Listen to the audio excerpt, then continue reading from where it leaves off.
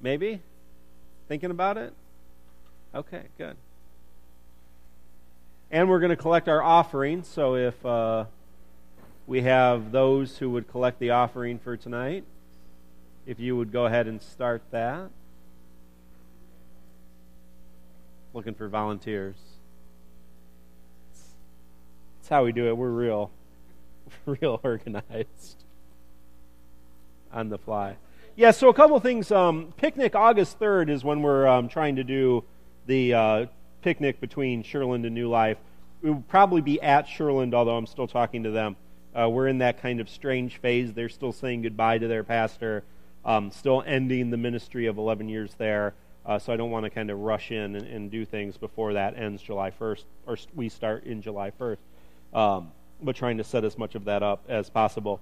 We're going to try to confirm a date for our golf play day. But yes, we are trying to collect prizes and collect names of people who are interested in playing. It will most likely be at Swan Hill, an 18-hole course. We will try to have a lot of different prizes. We haven't decided if we're going to just charge a little bit more than it would cost you to play, or if we're going to try to just have things throughout the day to get some money from you for the fundraising event. How those, if you golf, you know how those events work. So just keep in mind that we're going to do that, and if you golf or your friends golf, that's a great way to connect them to our ministry, but a good way to fundraise for New Life in Imagine No Malaria as well. And then Family Fun Fest is going to be a McChesney Park day with a whole bunch of music in it on the 26th. So we should be there, and I believe the quartet's going to be there, and a whole bunch of other groups that some of you probably know and some of you may not, all throughout the day. So when we get the finalized schedule of that, we'll let you know all about that. So, all right. Well, let's have a word of prayer as we transition to our forming time. Let us pray. Lord, we thank you for this wonderful day, this opportunity to be in and not be tempted to be out and enjoying our beautiful summer. We ask that you just allow us to worship you in glory and honor and praise and thanksgiving. We ask that you send your Spirit upon us, that you open our hearts and our minds to continue to ask these questions, continue to delve into important topics and confusing topics, but most of all, to bring us closer together and closer to your Son, Jesus Christ, each and every day. We thank you and pray this in your holy name. Amen. Well, welcome once again to New Life. I'm Mark Myers, the teaching pastor here, and we want to welcome all those joining us online and through our podcast. We've had more and more joining us in that way, and so welcome all of you who are listening online. Now, we are in our series, Love Wins, and over the last 2 weeks, we have talked about some pretty heavy issues. We've talked about the current and future realities of heaven and hell. We've, most of all, asked a lot of questions. That's been kind of the theme of this series, not necessarily coming out with, here's the answer to very complex issues, but really saying, what are the kind of questions that we need to be asking? We kind of live in this world where we don't ask questions anymore, and that's a very modern or postmodern, I guess if you're looking at our timeline, very postmodern kind of idea that we just kind of take things at face value while at the same time just trusting everything. So it's kind of a very interesting age that we live in. So today I want to keep asking questions, especially around the topic of salvation. We've been talking about heaven or hell. The issue of salvation really is who gets in. So I went to the place where all people get their knowledge these days, the internet. And I looked at 3 local congregations and what their belief statements were on the issue of salvation in the future. And these are not small congregations. I did not go and find, not that small, weird congregations would have websites, but I did not go find like strange, kind of marginalized Christian churches. I went to some churches that you will recognize. So here's our first statement. This is on their website under What We Believe. Interestingly enough, always at the end of that long section, What We Believe. Always at the very end. Death seals the eternal destiny of each person. For all mankind, there will be a resurrection of the body into the spiritual world and a judgment that will be determined that will determine the fate of each individual. Here's the important line. Unbelievers will be separated from God into condemnation. God's judgment will reveal his justice in consigning them to perpetuate in eternal retribution their own rejection of God. I understood like 3 words in that sentence. So you can go online and figure that out. I don't have any idea what that sentence meant.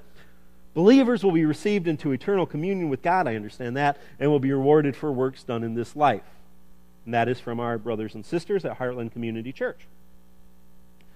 Our second statement of belief, we believe in and expectantly await, I like that, the glorious, visible, personal, premillennial, we had a conversation about that on Wednesday, return of our Lord Jesus Christ. The blessed hope of his return has vital bearing on our personal life service and the mission of the believer. Here's our salvation statement. We believe in the bodily resurrection of both the saved and the lost. The lost will be raised to judgment and experience eternal wrath in hell. The saved will be raised to eternal joy and in the new heaven and the new earth in manifested presence of God. And that's from our friends at Harvest Bible Chapel. Third and finally, we believe that God commands everyone everywhere to believe the gospel by turning to him in repentance and receiving the Lord Jesus Christ. We believe that God will raise the dead bodily and judge the world, assigning the unbeliever to condemnation and eternal conscious punishment, and the believer to eternal blessedness and joy with the Lord in the new heaven and the new earth, to the praise of his glorious grace. Amen. I did not add the amen, that was in there. And that is from our friends at First Evangelical Free Church of Rockford, 3 of the largest churches, obviously, in our community. And this is what they believe about salvation. We don't have a what we believe statement on the New Life website, because I guess, I don't know why we don't have that. But you can go to the United Methodist Church and see some of the things that we believe. And if you look at for this kind of stuff, what you're going to see is we believe a lot of things. And we'll talk a little bit more about that later. So in this first statement, and I have the kind of emphasis here I want to look at. In the first statement, unbelievers will be separated from God. Okay? Then in the second statement, they're going to experience eternal wrath in hell. So now we've gotten a little more concise about what's going to happen. You know, separation can mean a lot of things. Eternal wrath in hell, a little more particular. But in our third, our evangelical brothers and sisters, the unbeliever will be condemned to eternal conscious punishments. In case you were afraid that they weren't really going to feel it while they were being punished, they will be conscious, and it will be forever. All this on websites that start with, "Welcome to our church." I don't mean to make fun of any of that. That's real stuff, and we can believe any of that stuff. All that's good theology, or at least theology that's believed by many, many people. The thing that I want us to think about is on these same websites where we have these statements, we hear about a God, and this is from the websites as well, a God who is sovereign, powerful, wise, all-knowing, and good. In addition, a couple of the statements I want to lift up about God. God has redemptive purposes in mind. That was from one of these websites. And another one, God desires to call all people into fellowship with himself. So we have these two things happening here on these faith statements on these websites. God, who is powerful, wise, and all-knowing, who rules over all creation, who desires redemption and union with all people. Will that God be content with billions of people suffering in hell forever? Now, if you think about it for more than a second, that seems a little bit paradoxical. And I think it begs this question, the question we're going to ask tonight. Does God get what God wants? Now, before we actually dig into that question, we have to understand and affirm who God is. The Apostle Paul says God wants all people to be saved and to come to a knowledge of the truth. That's from 1 Timothy. This isn't a whim. God has the power to make that a reality. The psalmist says, the earth is the Lord's and everything in it, the world and all people who live on its land. Not only that, but God claims us. God calls us sons and daughters. God adopts us into the kingdom. And it's not just a special few. It's not a chosen group. Paul writes again, I kneel before the Father from whom every family in heaven and on earth derives its name. That comes from Ephesians 3. God created us. God loves us. God wants to call us sons and daughters. God wants all people to be saved. Over and over and over again, from Genesis to Revelations, we hear a cry and a desire, not just from the people of earth, but from God Himself saying, I want all people. All people. Not just a few. The prophet Ezekiel exclaims, the nations will know that I am the Lord. The prophet Isaiah says, all the ends of the earth will see the salvation of our Lord, our God. Paul writes to the church in Philippi, every knee should bow, every tongue will know that Jesus Christ is Lord, to the glory of God the Father. God is loving, God is powerful, God is merciful, God who is Father, God who desires all people, all nations, every knee, every tongue to come to the truth and to be saved. This is the picture of God we see. We see Jesus talk about this God as the God who is like a woman who lost a coin and frantically searches for it. This is the God who is like a shepherd who had 99 sheep and one of them went lost, and he searches for that sheep, leaving the others behind. This is the God who rejoices when his arrogant, prideful son, who is dead, returns. This is the image of God that comes from our Scripture. Yes, Todd.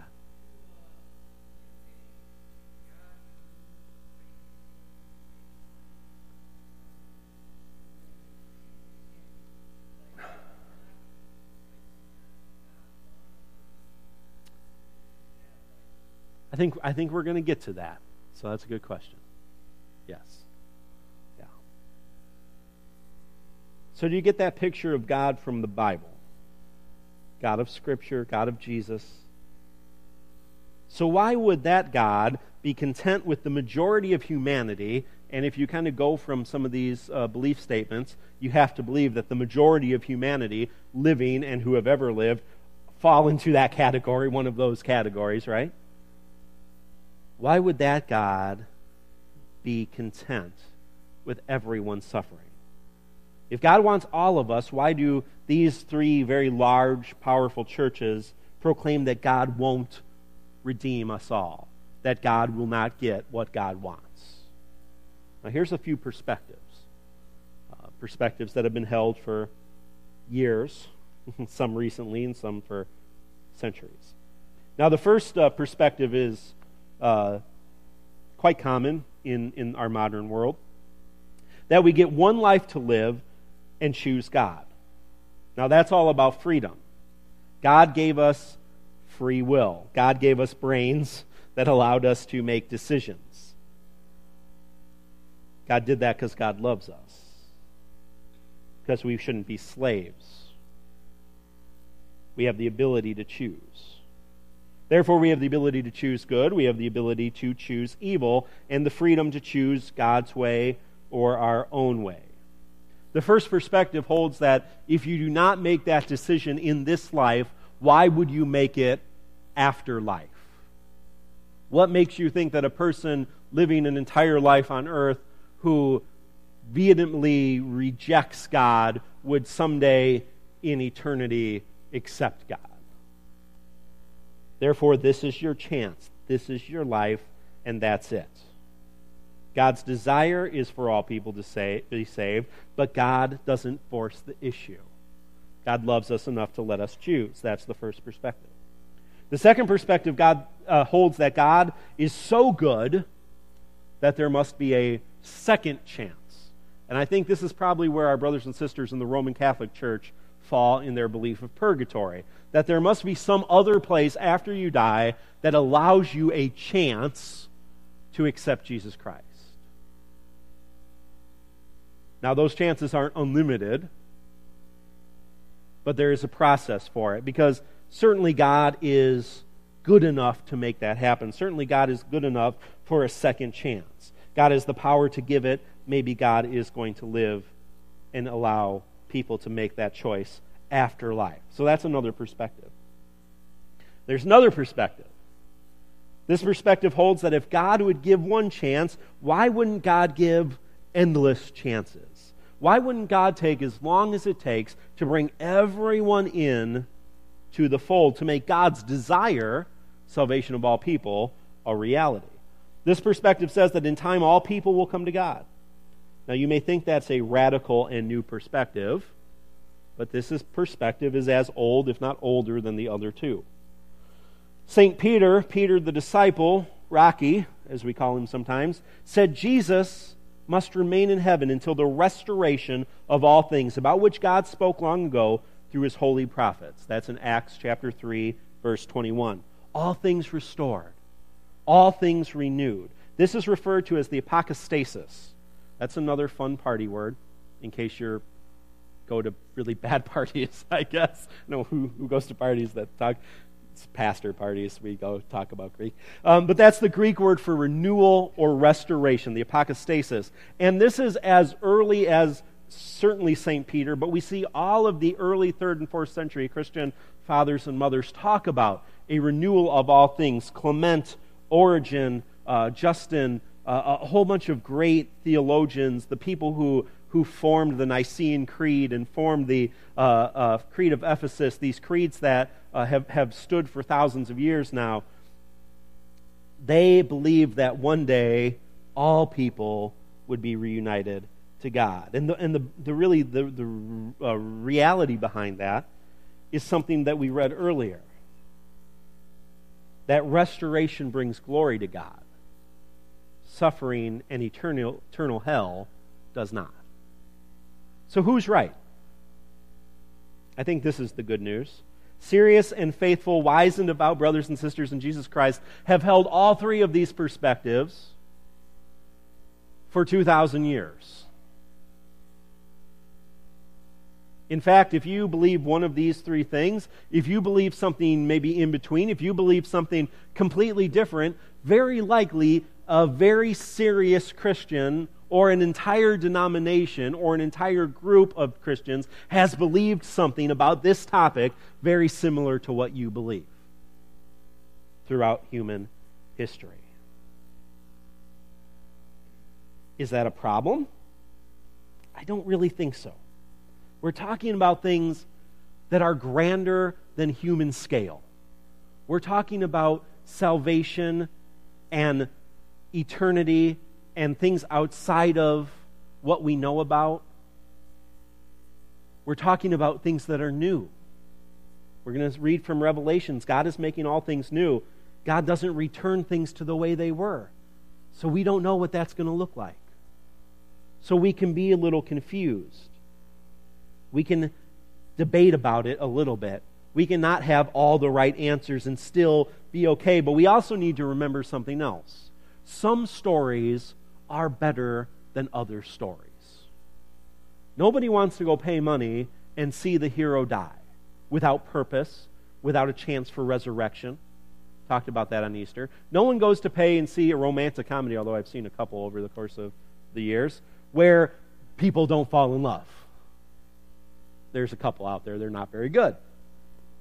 We want good to win. We want love to win. And so when we look at the end of the story, doesn't it make sense that a lot of people, human people, over the course of history would desire for all people to be brought into this good new thing? Now, I'm not saying we can't believe in hell. I'm not saying I don't believe in hell. I'm not saying that hell doesn't go on and on forever. I'm saying that in my heart, I hope it doesn't.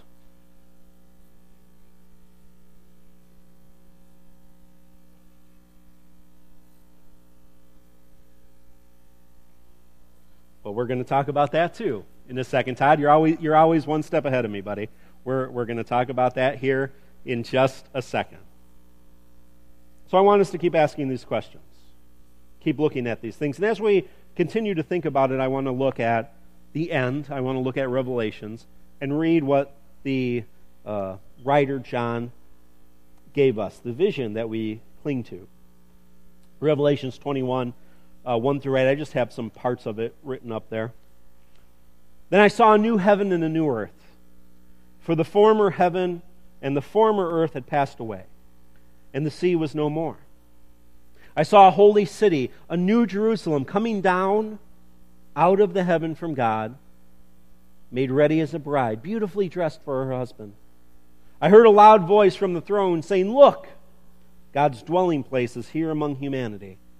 He will dwell with them, and they will be His people. God Himself will be there with them as their God. He will wipe away every tear from their eyes. Death will be no more. There will be no mourning, crying, or pain, for the former things have passed away." Then the one seated at the throne said, "Look, I am making all things new." He also said, "Write this down, for these words are trustworthy and true." All this is done. I am the Alpha and Omega, the beginning and the end. To the thirsty I will freely give water from the life-giving spring. To those who emerge victorious, they will inherit these things. I will be their God. They will be my sons and daughters.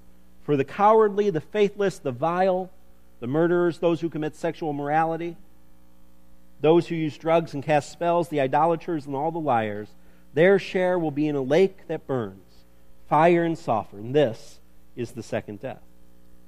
Now John, who wrote this, or had this vision and wrote it down, or his church wrote it down, he was a real person, a pastor, who had a real congregation, who lived in a real time, in a real place. A congregation who was going under immense suffering because of the oppression of the Roman Empire.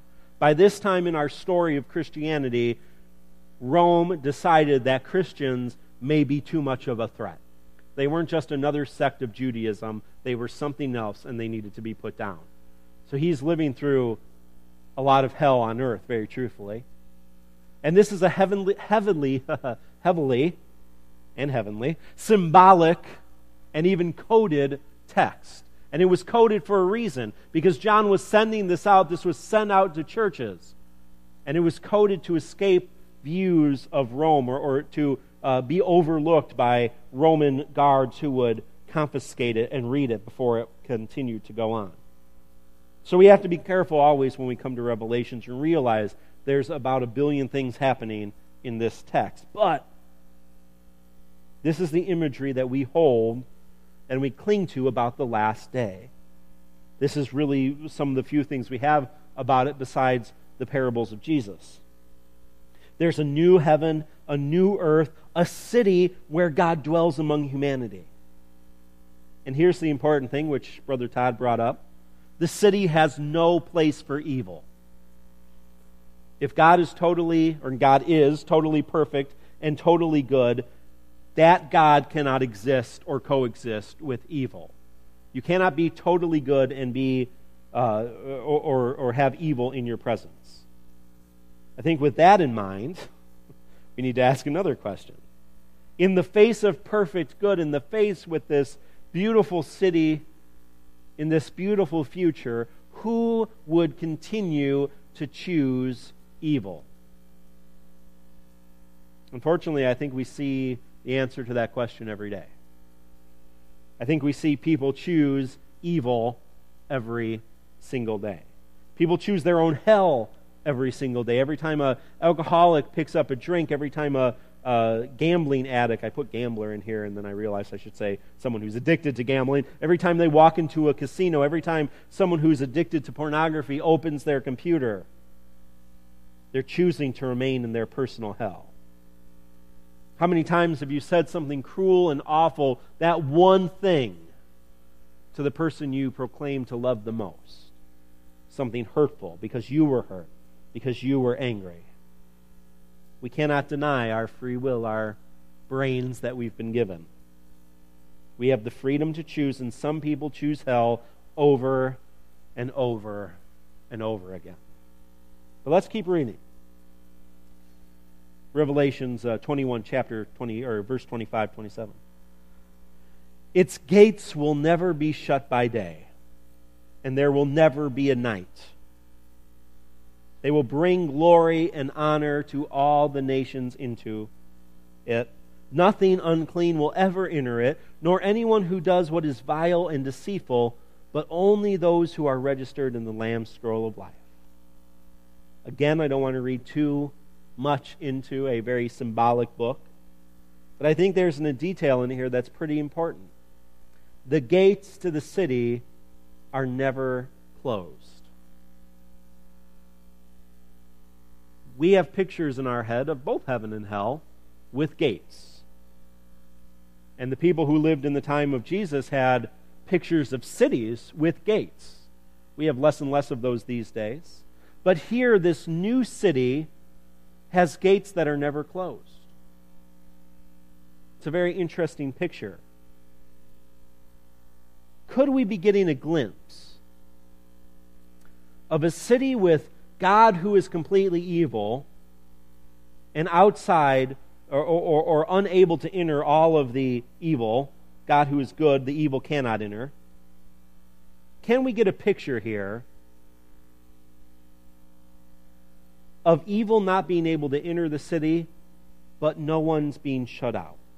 Could we have a vision here of a God who can keep out evil and allow opportunities for people to enter this city when they are ready, when they choose?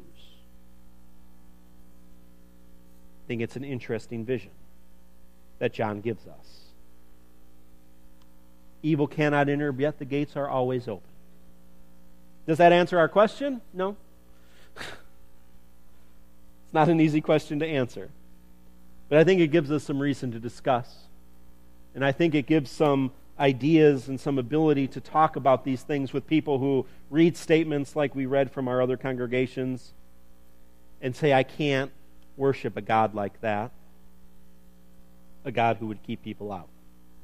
And we'll talk more about that next week. Now, we can't really answer our original question, does God get what God wants, definitively. But I think there's another question we can answer. And that question is, do we get what we want? And the resounding answer to that is yes. We can choose new life. We can choose union with all people. We can choose union with the Lord of creation. Or we can choose separation. We can choose suffering. We can choose hell.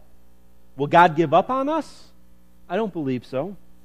I don't believe that image that Jesus gives us of a God who's relentless will give up very easily.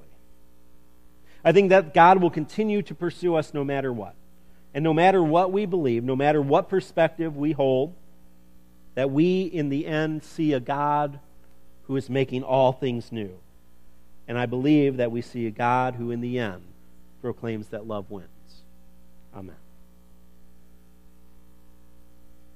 Next week we conclude our series talking about the parable of the prodigal son again in a little more detail and looking a little bit more on that question of how do we choose and how do we make that distinction. So let's transition now, although the band's not in here yet, so we'll transition when they get in here. But let's transition with a word of prayer as we move from our forming time to our forwarding time. Let us pray.